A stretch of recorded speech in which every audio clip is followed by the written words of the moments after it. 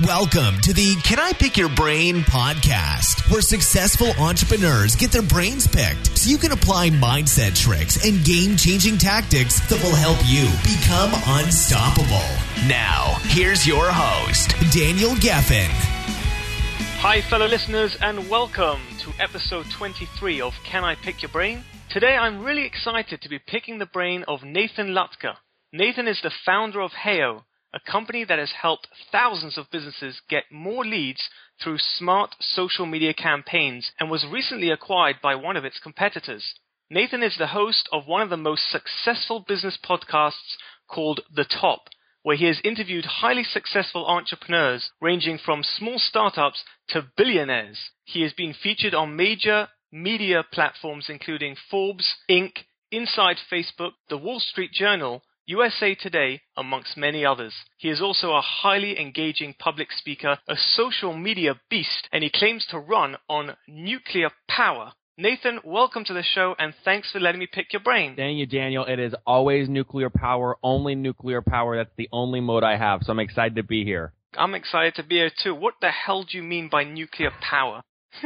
Yeah, it just comes down, honestly, it comes down to very little things that related to managing your energy so you can just be super productive and still get 8 hours of sleep.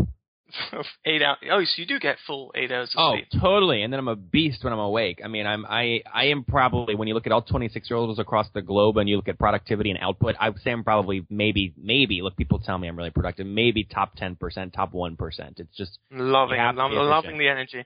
Very cool. Before we get into the episode, I just want to say, by the way, to my listeners, that Nathan's podcast is one of the only other podcasts I listen to, of course, including my own. But unlike Nathan, who likes to get straight to the numbers, I like to get to know my guests a little bit more. So, Nathan, can you tell us a little bit about your background and what it was like growing up? Yeah, Daniel, you're nicer than me. You know, I'm like, I got to keep this thing short. So I'm like, oh, hey, nice to meet you. How much revenue did you do last month? And how'd you do it?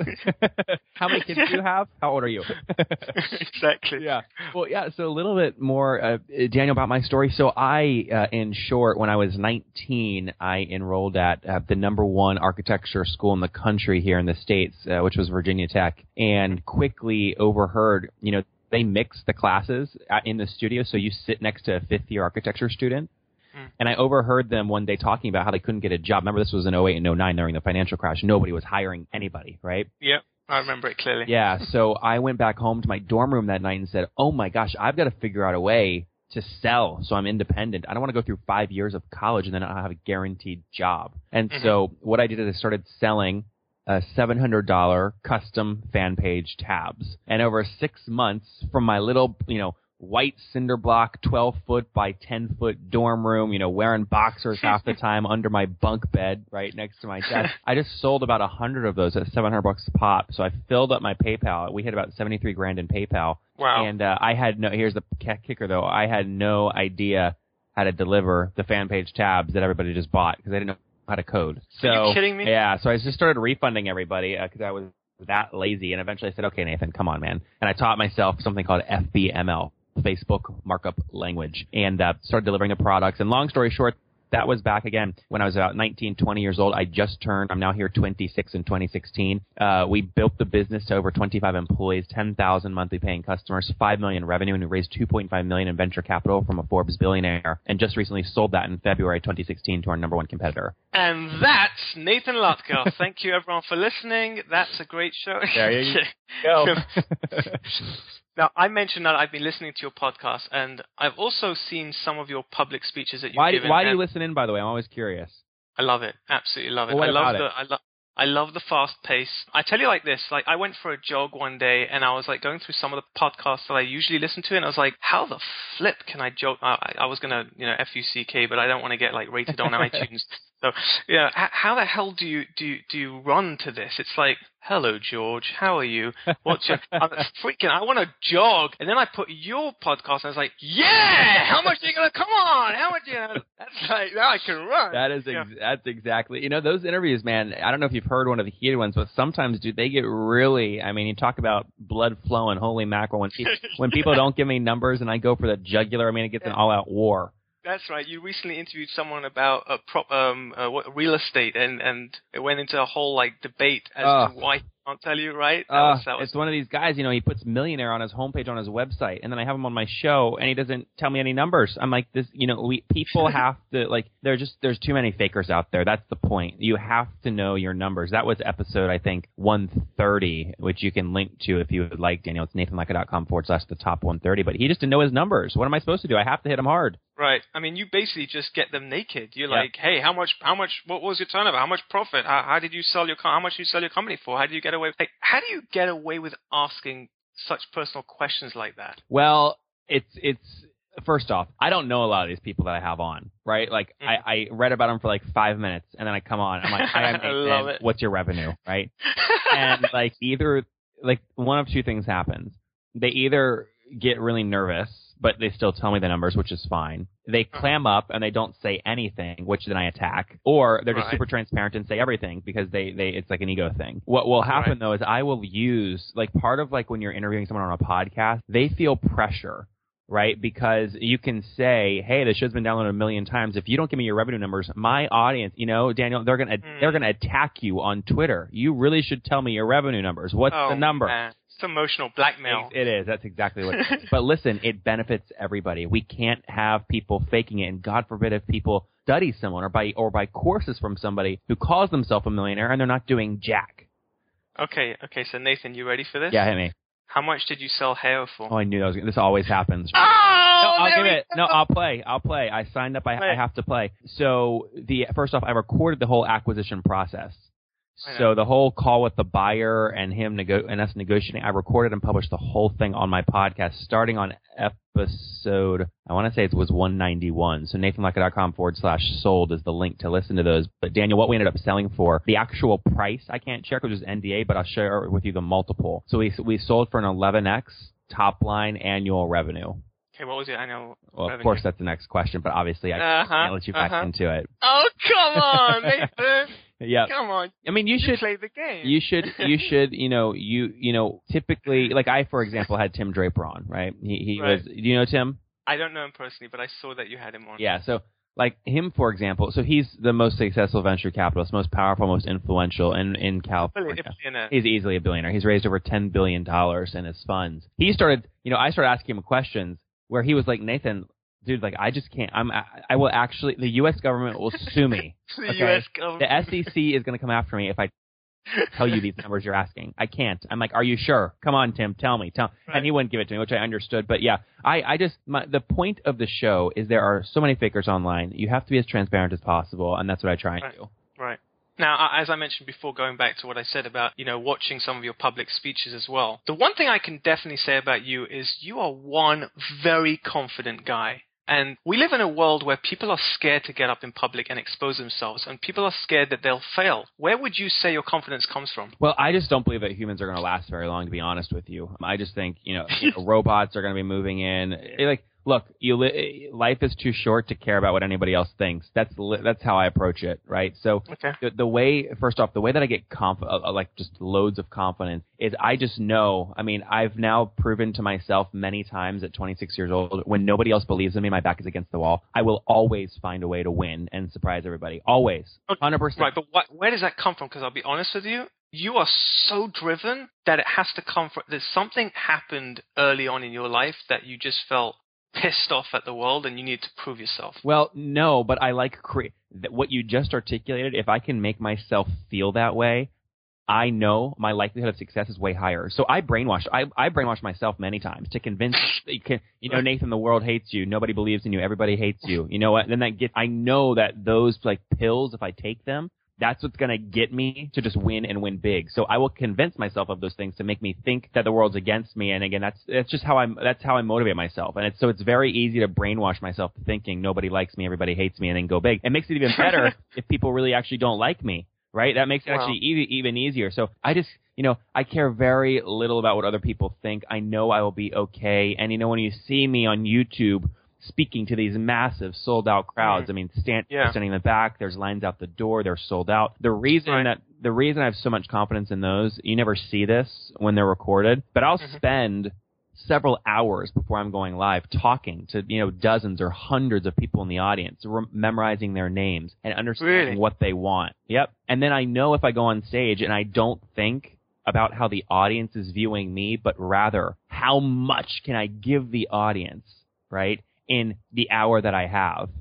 Mm-hmm. The latter form of thinking will give you an unremarkable amount of confidence because you don't care about what the audience is perceiving you as. You just care about how much value you're giving them. Right. But do you ever second guess yourself? Because you always sound very sure of yourself. No, I never second guess myself. Even in your head. I'm not talking about what you say. Nope. Even in your head. Never. Ever. Really? Nope. You commit, you go for it. And look, when I decide I want to go for, look, the reason I don't second guess myself, so really busy people that have full calendars, they commit to a lot of stuff. So let's call this commitment velocity, right? Busy, broke people have very high commitment velocity. Busy, broke. Yeah, let's just call it what it is, right? Okay. Rich people, wealthy people, let's look at Warren Buffett. Warren's calendar is blank. A billionaire's calendar is blank. If you're getting wealthier when your calendar gets blanker. Okay, because what Warren understands is that the wealthiest people, the reason they're wealthy is that they act on real-time information faster than anybody else. Right, so for Warren, it might be the Heinz deal where he bought ketchup, right? So the only way that Warren can act faster than anybody else is he has no other commitments that day, right? So he has cleared his schedule specifically so he can react faster. And then the second piece of making sure you're making the right decisions in the moment is you have studied. So you have a collection of data information that you have read and studied over years and years and years, which helps you get better at making big time in the moment decisions. So that's right now what I'm actually optimizing my life for is I'm studying, I'm reading, but I have very little commitments on my calendar so I can take advantage of real-time events and make a lot of money and be very successful. So I never doubt my decisions because I know I've prepared myself. What are you reading right now out of interest? Right. I just finished yesterday reading a book called The Greatest Business Decisions of All Time. It's by Verne Harnish. And it's really good. I like it because it's a series of short stories that are like 10 pages each about different big business decisions through life. The book I read before that, which your audience might like, was actually one called Bad Boy. Bad Boy. Yeah, and it was about this book is actually about Donald Trump's dead mentor. His name is Lee Atwater. Lee basically invented negative politics. He was a psychopath. If you Google Lee and Donald Trump on Google, you'll see pictures of them together. But Lee died in 1981. But Donald Trump and everything Trump is doing, if you go read this book, which was published back in like 1979, you'll see things published in the book that Donald Trump is now using almost verbatim because these guys were friends. So it was fascinating to get in the mind of Lee Atwater. Speaking about badass, you have a tattoo on your butt that says hesitation is the enemy of hustle. When did you get that? I mean, first of all, more importantly, why would you put it in a place that you can't see? So you must have heard me when I was maybe tipsy on a podcast joke about a potential tattoo on my ass. Oh, okay? Nathan, I dig deep, man. There is no tattoo. What? But I do believe it. You lied about a tattoo on your ass? I can't believe it. Come on. Why would that be true? No, I don't have a tattoo on my butt. I do believe that, though. I think a lot of people, they're bored and unhappy because they wait to do anything. So I like to just always remind myself, hesitation is the enemy of hustle.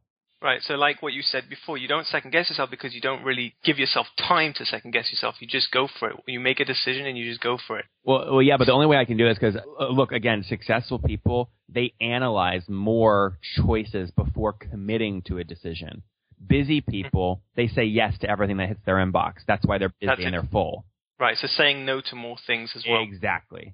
Very cool. What are some of the things that you've said no to recently that's really helped you be more productive? Well, there are many, many, many people that are wanting me to go keynote their events all over the world, and they're saying, Nathan, it's a sold-out crowd, 1,000 people, ... But I can just pull up Facebook Live here in my bedroom, go live, and have 10,000 people watching, right? No travel, no time, no energy loss, no nothing. So I'm turning down a lot of speaking. Well, I'm so glad you didn't say no to coming onto my podcast show. Well, I will tell you. So I strategically decided when I launched my podcast that for 12 months I would say yes to almost anybody that asked me to come on their show. And the reason is because the podcast ecosystem is an ecosystem. There's a finite amount of people that have and listen to podcasts daily. And so the fastest way to reach new listeners is to go on other people's shows. Very cool strategy, but now you've taken away the flattery that I had because I thought, oh, I'm so special because you said yes to my podcast. Well, you are special. I mean, I'm turning down a bunch of other, very successful conference organizers and a bunch of other people. So Right. Do you find that your high level of confidence can cause people to think that you're extremely arrogant? Oh, all the time. I love attacking those people. It's fantastic. They go, oh, you're arrogant, da, da, da, da, da. Look, it makes people uncomfortable. I get it. Like, look, for people who aren't confident, of course my confidence is going to make them feel a little uneasy, But look, it's an asset and it's a weakness, right? So I'm very intentional about putting myself around people that can pull that asset back when needed. For example, my head of operations at Heyo was a Mormon pastor. Okay, so you think he kept my ego in check when it needed to be put in check? Absolutely, right? So that being said, this podcast will get listened to. Your audience right now, they're either cringing because they hate me or they're jumping up and down because they love me, right? Right. There's nobody in the middle. I guarantee you we're 16 minutes in, everybody has an opinion about me up to date. There are many times, and this is so sad, where people listen to podcasts or listen to a public speaker and they have no opinion at all. That's where you die. So people have to love you or hate you, and people either love my ego or hate my ego. But look, it's an asset. I've had a lot of success at 26. I mean, Donald Trump's a great example of that. Like, everyone's talking about the guy, whether it's great or whether it's bad. No one's kind of like, oh, he's a nice guy. He's an okay guy. No one's sitting there. That's right. That's right. And look at a guy like Howard Stern. Okay, Howard Stern is rich because his haters pay more money than the people that love him. How do they do that? Well, because he has a radio show. Right, and he got he signed a $500 million deal on syndicated radio. But when you listen to the people that call into his show, it's people that hate him. Right. They hate him. Hey, guess what? Just because someone hates you doesn't mean they're not going to listen in every day, right? And if you're selling sponsorships, right, based off how many listens a show gets, guess what? You want just as many haters. Money. Exactly. Right. You make more money from haters. Your mum came on one of your podcasts to share. We're going there. So funny. To share embarrassing baby stories and also the things that she did to help you think big. Yep. Now, I'm going to spare you and not ask you to share your baby stories, but I will ask you to share with our listeners some of the things that your mum did to help you think big. Yeah, there was one thing that I remember so much, and it was very, very simple. This will be perfect for parents listening who are trying to raise entrepreneurs, right? I have three children. Oh, how old are they? Well, my oldest is 8. He's a boy, and then I've got a 6-year-old boy. He's a menace. And then a little 3-year-old girl. Okay. So I definitely need to be hearing this. Yeah, well, so my mom would always tell me, like, I would say something like, Mom, everyone else at school gets an allowance. Why don't I get an allowance? And she said, well, honey, money's not free here. But she didn't stop there, right? Most parents would just say, no allowance. But here's the genius, I think, in what my mom did. It's why she's just an amazing mentor. I love her very much. She would say, Nathan, go look around the house and find a task that you think I would pay you for and come back and let's negotiate. Wow. I love it. Right? So it wasn't just great. No allowance. It was now go look around. So it's How old were funny. You? How old were you when you started? I would say early teens, call it 14, 13. Yeah. So I'll never forget this. I thought I was so smart. I was a brat back then, but I thought I was so smart. What I did, David. What do you mean back then? Well, yeah, some people say now too, but I'll tell you what I did is I said, okay, let me watch my mom and where she spends her time when she's not working. And so I realized she mowed the grass for 4 hours every other Sunday during the summers. And I wonder what this is worth to her. So I snuck into her home office in the trash can and looked at old invoices. So I knew that she was. You're kidding me. I knew she was charging clients $150 an hour for her consulting work. What? So I'm like, well, 4 hours of mowing times 150 is $600. So I'm going to be cool. I'm going to go tell my mom, if you pay me $599 to mow the lawn, it saves you the time from having to do it. You get to stay in the air conditioning, and I know you can just make that money anyway doing consulting. And she found that to be very hysterical. She never paid me that much, but you get where where the lessons are being built, right? Time value of money, negotiation, finding an opportunity, all those. Hustling. Yep. Right, 100%. That's amazing. In February of this year, your podcast reached 1 million downloads. Can you take us back to that moment? What was your reaction? How did you celebrate? Well, your show's obviously do as well. Can you believe that? No, I'm seriously. When I saw that, I was like, holy crap. Well, something is happening. Daniel, something is happening. I can't, it's not about me either. This is a movement. People are calling in. They're saying, Nathan, I love this show, just like what you were doing earlier. And I wasn't expecting it, to be honest, Daniel. I was just being greedy when I launched the show. I just wanted a quick way to get to people's numbers, right? So if there was nobody listening, I'd still do the podcast because I'm learning about people's business models very fast. But what happened was day one, 1,000 people tuned in. right? Month 2 we hit 60,000 downloads, and I'm going, what is happening here? What's going on? And I'm in the mountains of Southwest Virginia. Okay, this isn't like New York or LA or any media capital, but yeah, it grew very fast. I took those numbers, Daniel, and I wasn't sure. I'm going, is this like a big deal or what? And I took them and showed them to some of the top podcasters out there. I said, have you seen a show grow like this before in business? And they say, Nathan, we've never seen a show get this many downloads this fast, including their own. These are top, 1, 2, 3, 4 business shows. So yes, something's happening. I think it just comes down to the fact that I have built a product, the show, that I love. And when you do that, whether you're starting a software company or podcast, you always win. You always win because you're building it for yourself. Right, and I can see that because the way you ask questions on your podcast, you're really trying to get out information that your listeners can gain from. Yeah, but more importantly, that I can gain from, to be quite honest with you. But my listeners happen to be able to have an ear right into that conversation via the show. It's very, very cool. You're gonna hear an episode coming up where I actually make an acquisition offer live. I mean, like they're giving me the numbers live, and I'm going, I like this business. I actually make an offer live. So cool. It's a lot of fun. A lot of the new business deals that I'm doing now are happening because of the podcast. Wow. Now, you sold $70,000 worth of Facebook campaigns from your dorm room. You mentioned that before. Uh-huh. But just for the sake of our listeners, can you take us back to the dorm room? Like, take us back there and really take us through what you did to get to that $70,000, the first $70,000. Yeah, well, listen, the dorm room was about 12 foot by 10 foot, white painted cinder blocks stacked on top of each other. My desk was under my bunk bed, very uncomfortable chairs. And the first night when I made that first sale, what I did was I searched executive in Facebook search, which any of your listeners could do now. And my thinking was if I could find someone that called themselves an executive, they likely have a very large ego.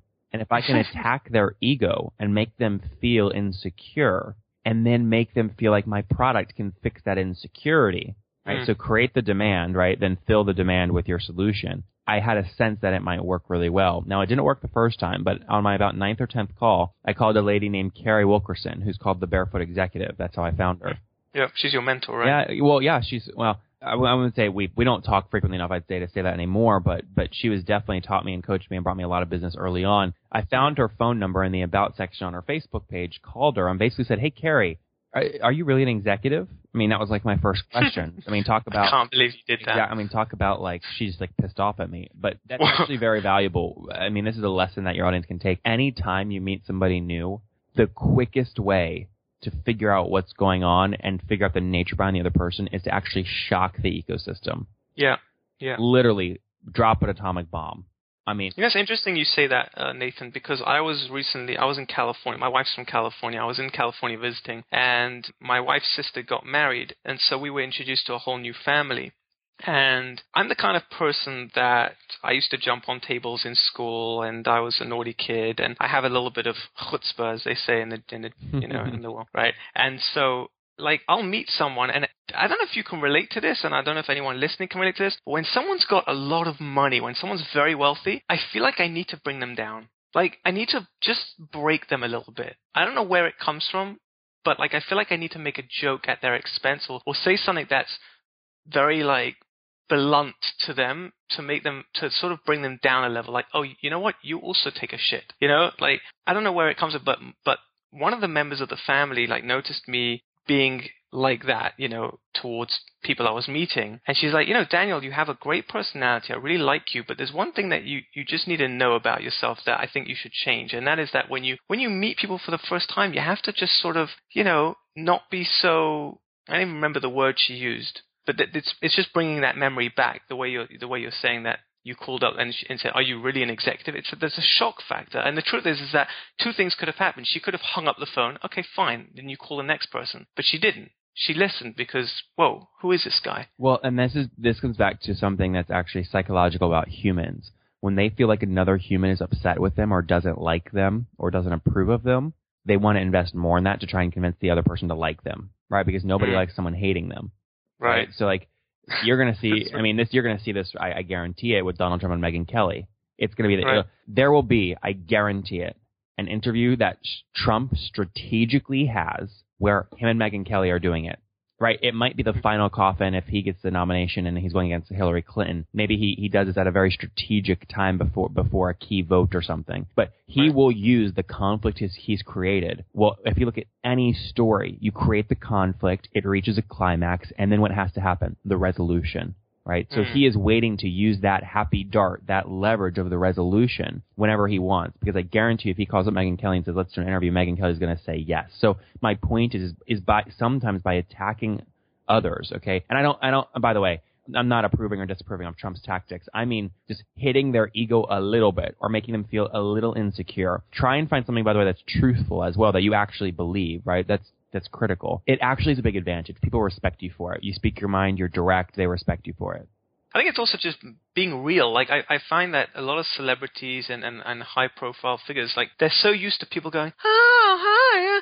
But the minute someone comes along and just treats them like a freaking human being, they're like, oh, hi. Yeah, this is so true. I mean, I use this strategy. I went to the Oscars several months ago, and I'm going, how can this guy from Southwest Virginia, in the mountains of Southwest Virginia, with no Hollywood experience and only software, stand out and be memorable in a situation like the Oscars? Now, I'm competing with, like, Elton John's on my left, Mariah Carey's on my right, Gene Simmons is in front of me, Robert Kraft, who owns the Patriots, is in front of them. Wow. Right? I mean, these are, like, big people.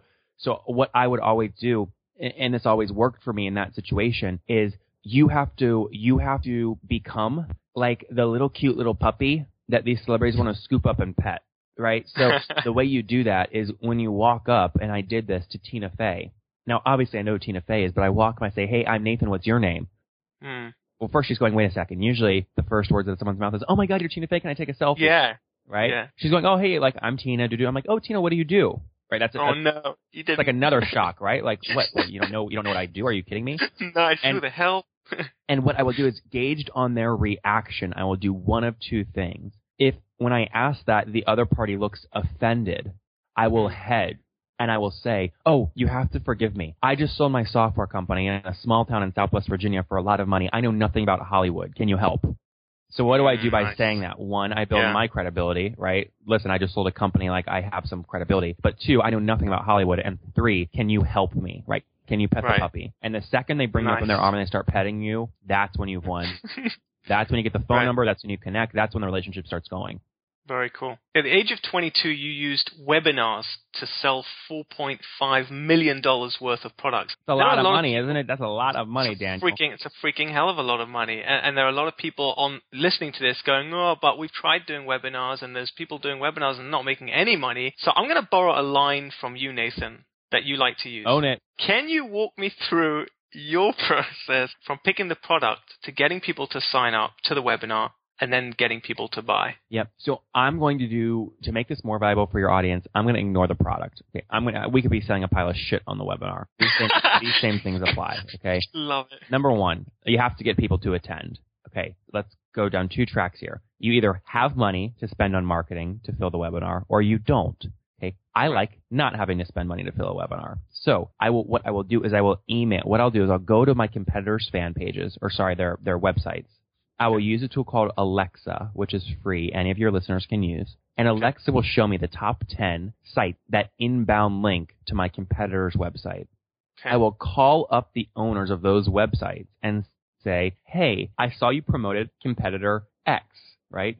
I would love to feature you to our audience live, right? We typically get 100 people live, right? Because I have an email list that I built up from content marketing on my blog, right? So what I will do is I will then lever that audience. So let's say someone's listening right now only has 1,000 people on their list or 100. Okay. What you want to do is get a 10x return on that. So you'll want to get 10 other people to commit to marketing your webinar, right, to their audience. And then tell them, I will email your website, right, out to my list. But you're only going to send one email with 10 links in it.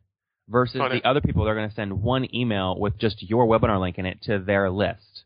Right? So that's a 10-to-1 leverage basically on your community. And you start leveraging that, and it becomes a snowball effect. So that's how you get other people to fill up your webinar, right?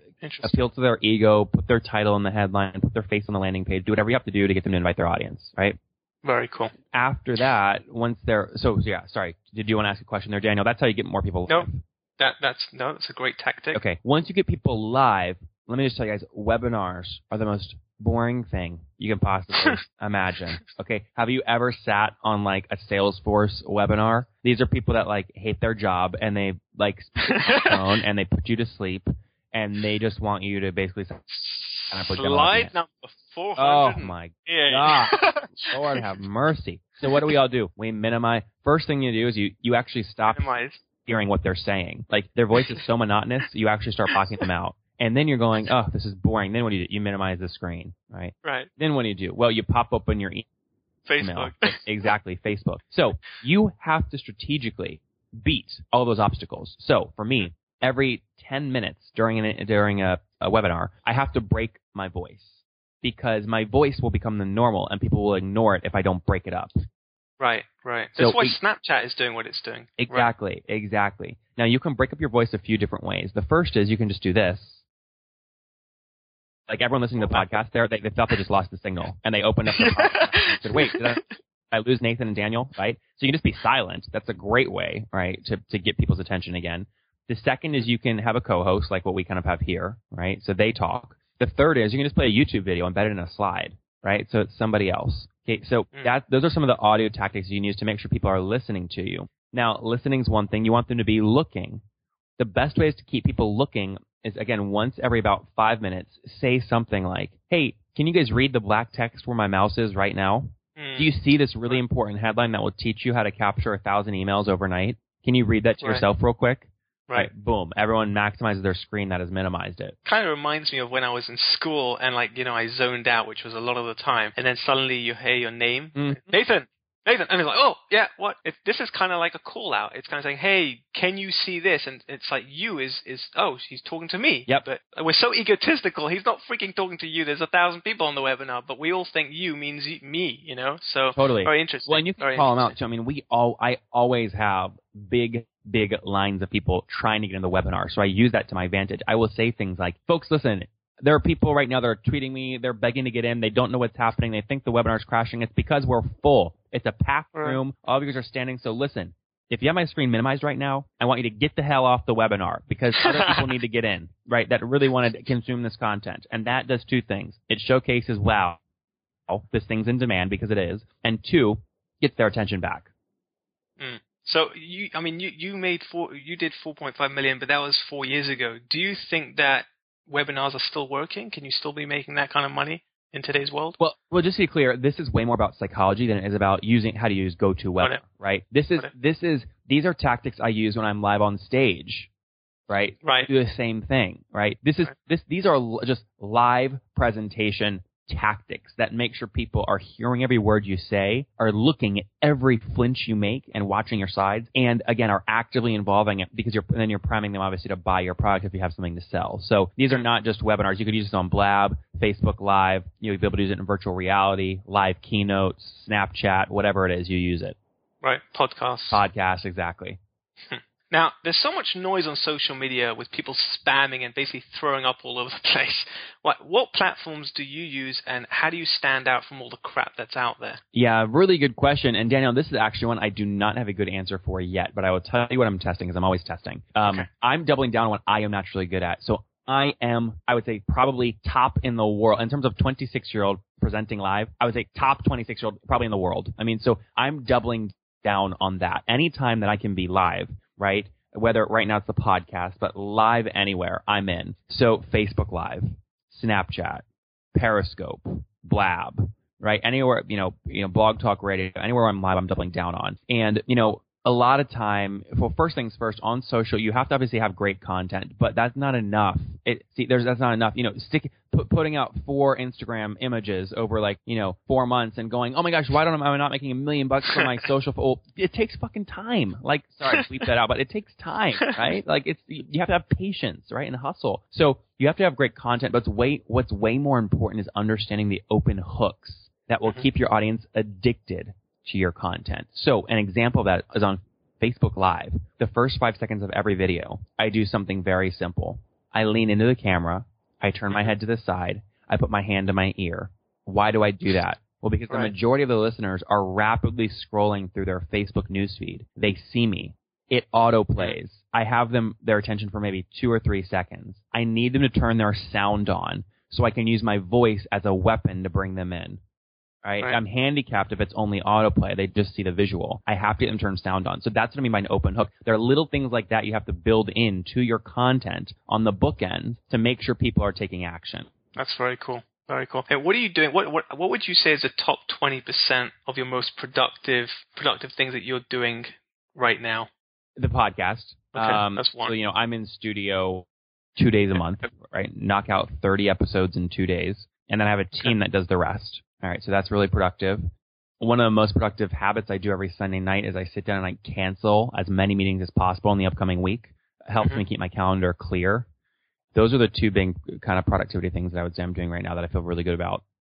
Okay. So what would you suggest? I mean, people listening to this, I'm a big believer in stop trying to do everything and just pick 1 or 2 things and just get really good at it and just keep really consistent at it. What would you think? What would you suggest if they were to pick 1 or 2 things? What should they be doing? Well, the best answer I think I can give in this scenario is to talk about something that we've all gone through, which is school.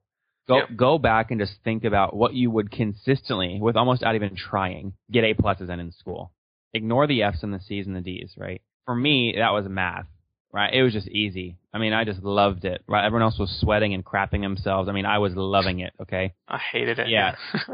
So my point is that gives you an initial indicator of what you're really, really good at. School, by the way, should be people figure out what they're good at, and then they forget about everything else. Because in our age, if you have an F in history but an A+ in math, you have a chance at being the best in the world at math. Double down there. You know why? If you just become vanilla at everything, robots are going to replace you. I mean, it's the truth. Robots will replace you. You have to be so good at something that even a programmer can't build a robot to be as good as you. Right? So mediocre, I'm going to tell you what, so many humans, they're just not going to be needed anymore. It's going to be very sad that a lot of people are going to die. It's not going to be good. But that's why you have to be the best. So focus on what you're really, really good at and double down on that. I know that's so cliche, but go back and think about your report cards and start there. But basically become irreplaceable. Exactly. What would you say you're irreplaceable? What makes you irreplaceable? I think I am best in the world at media. I get media and storytelling, I think, better than many, many people. Maybe all people. I mean, I don't know. People tell me I'm really good at this kind of thing. I'm really good at media.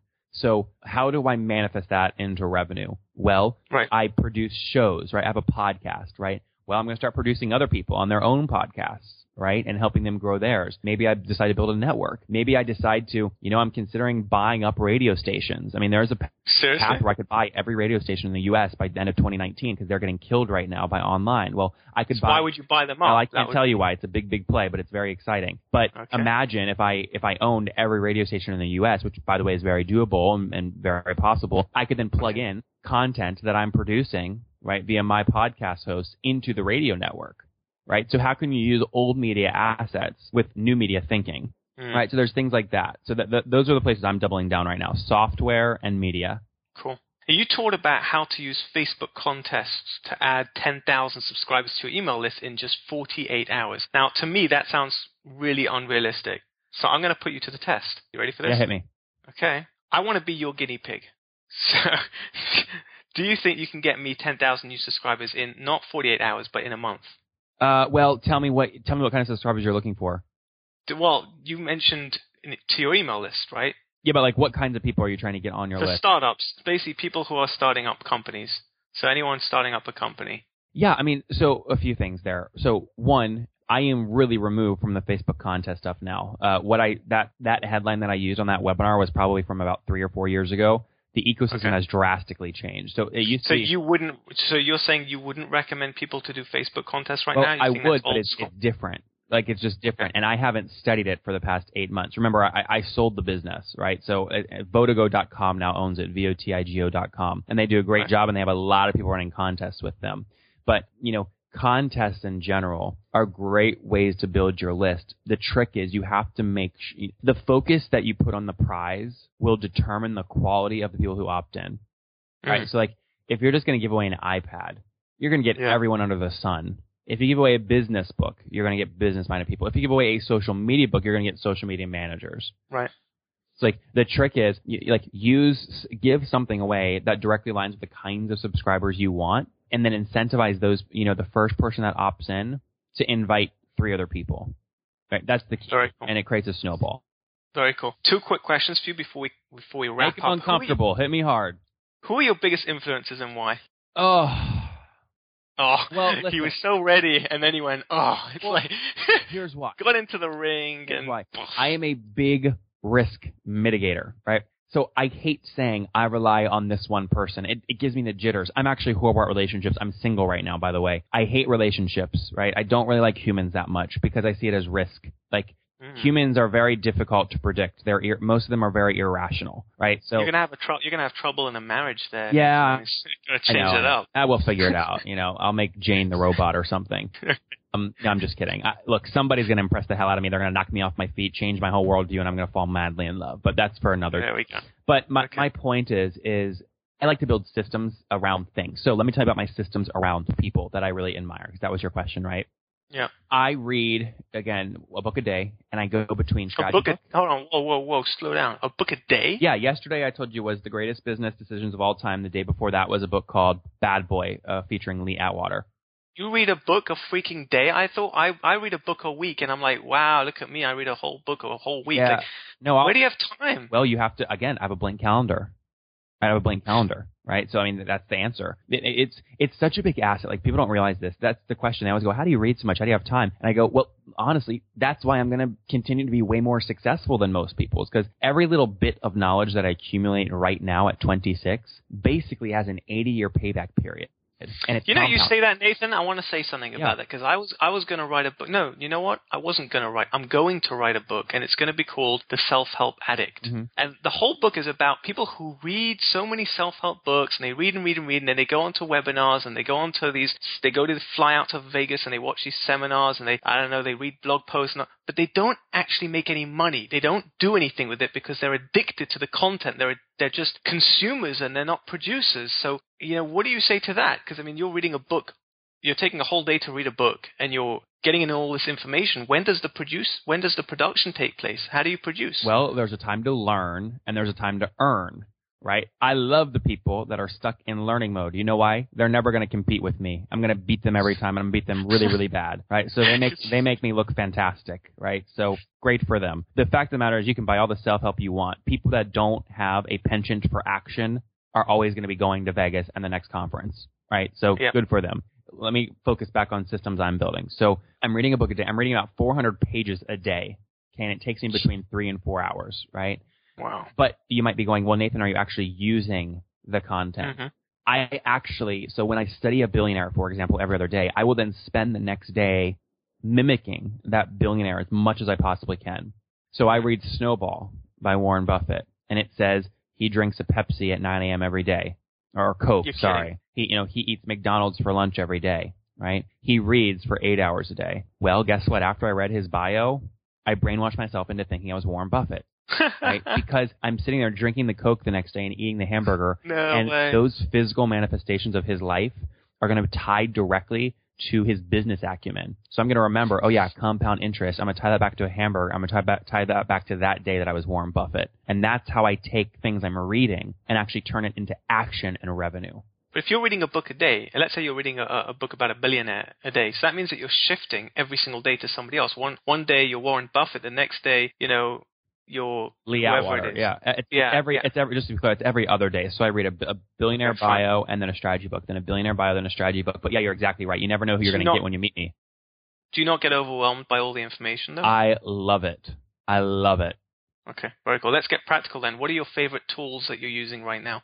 Well, you're not, because you're too busy reading. No, your audience is going to hate this. They're really going to hate this answer, but I have to say it. So when I find myself doing something a lot, I will actually build tools for myself and then intentionally not let anybody else use them because they're a big advantage. So there's this tool that I built for myself. It's called the Top Inbox, and it does I'm not saying what, but it does something in my inbox which drastically. So I get about 90% reply rates when I'm one-on-one emailing somebody who I want to market my product or come on my podcast or things like that. And so I have a little tool that I built that helps make my inbox just super efficient. So I have a lot of little macros that I've built like that, technology into my workflows that help me just become super, super efficient. Well, why don't you build that and sell that? Because then, you can make a lot of money. Yeah, because then I have to see. This is like, I think, the difference between people who like teach something versus those who are actually doing it. Teachers typically teach because they don't know what the hell, they don't know how to actually do it, right? They go, oh, real estate investing. Oh, great, I should be doing real estate investing, but I don't have money to do it. So let me go teach real estate investing until I make enough money to actually do it, right? It's like, my thing is like, it's an advantage for me. Why would I give that advantage to the rest of the world, right? Like, I don't want to make money from the thing. I'm using the tool to make more money for myself. Why would I give it to other people? Now, look, Daniel, maybe if your audience goes like apeshit crazy and they start tweeting me and throwing things at me and all this, maybe I let a few people use it. But I mean, it's a much different mindset, I think, than for most people you're going to talk to. I build assets for myself to get leverage and get an unfair advantage. Very cool. Nathan, what's the best way my listeners can get in touch with you? Great. Yeah. So again, I'm huge on transparency, so I have to eat my own dog food. So one of the things that I will do for your audience, okay, Daniel, specifically for those listening right now, they have to do this right now to get it. They can text the word Nathan to 33444. That's NATHAN to 33444. That'll work even if you're overseas. Really? And I will text them. It'll ask for your email when you do that, and I will then send you my 2012 taxes, right, with my Social Security blacked out number. What? That way you will actually see literally how I am actually making money, right? How was I building wealth at 24 years old? And by the way, it's probably more like, I hate being, this isn't to brag. It's just to prove this is like how you win. I think people should learn from other people that are winning big, but you'll actually see, again, how I'm making money. And it's probably more money than most people, would ever think a 24-year-old was making. So if they can get that by doing that. And if that doesn't work, you can get that sheet also by just going to nathanlatka.com and opting in there. It's one of the first emails that I'll send out to you in the sequence. Really very, very cool, Nathan. By the way, why did you pick 2012 and not 2015? Well, because my 2015 ones, they're not done yet. I filed an extension. 2014? I don't know why I haven't done 2014, to be honest with you. 2013? Again, haven't done. I created the piece of content. It's a beautiful, big PDF. I just haven't redone it. Maybe I should.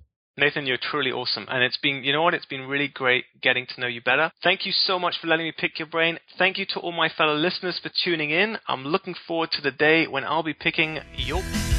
You've been listening to the Can I Pick Your Brain podcast. Inspiration without perspiration is like a tiger without teeth. So, to put these ideas into action, head over to danielgeffen.com.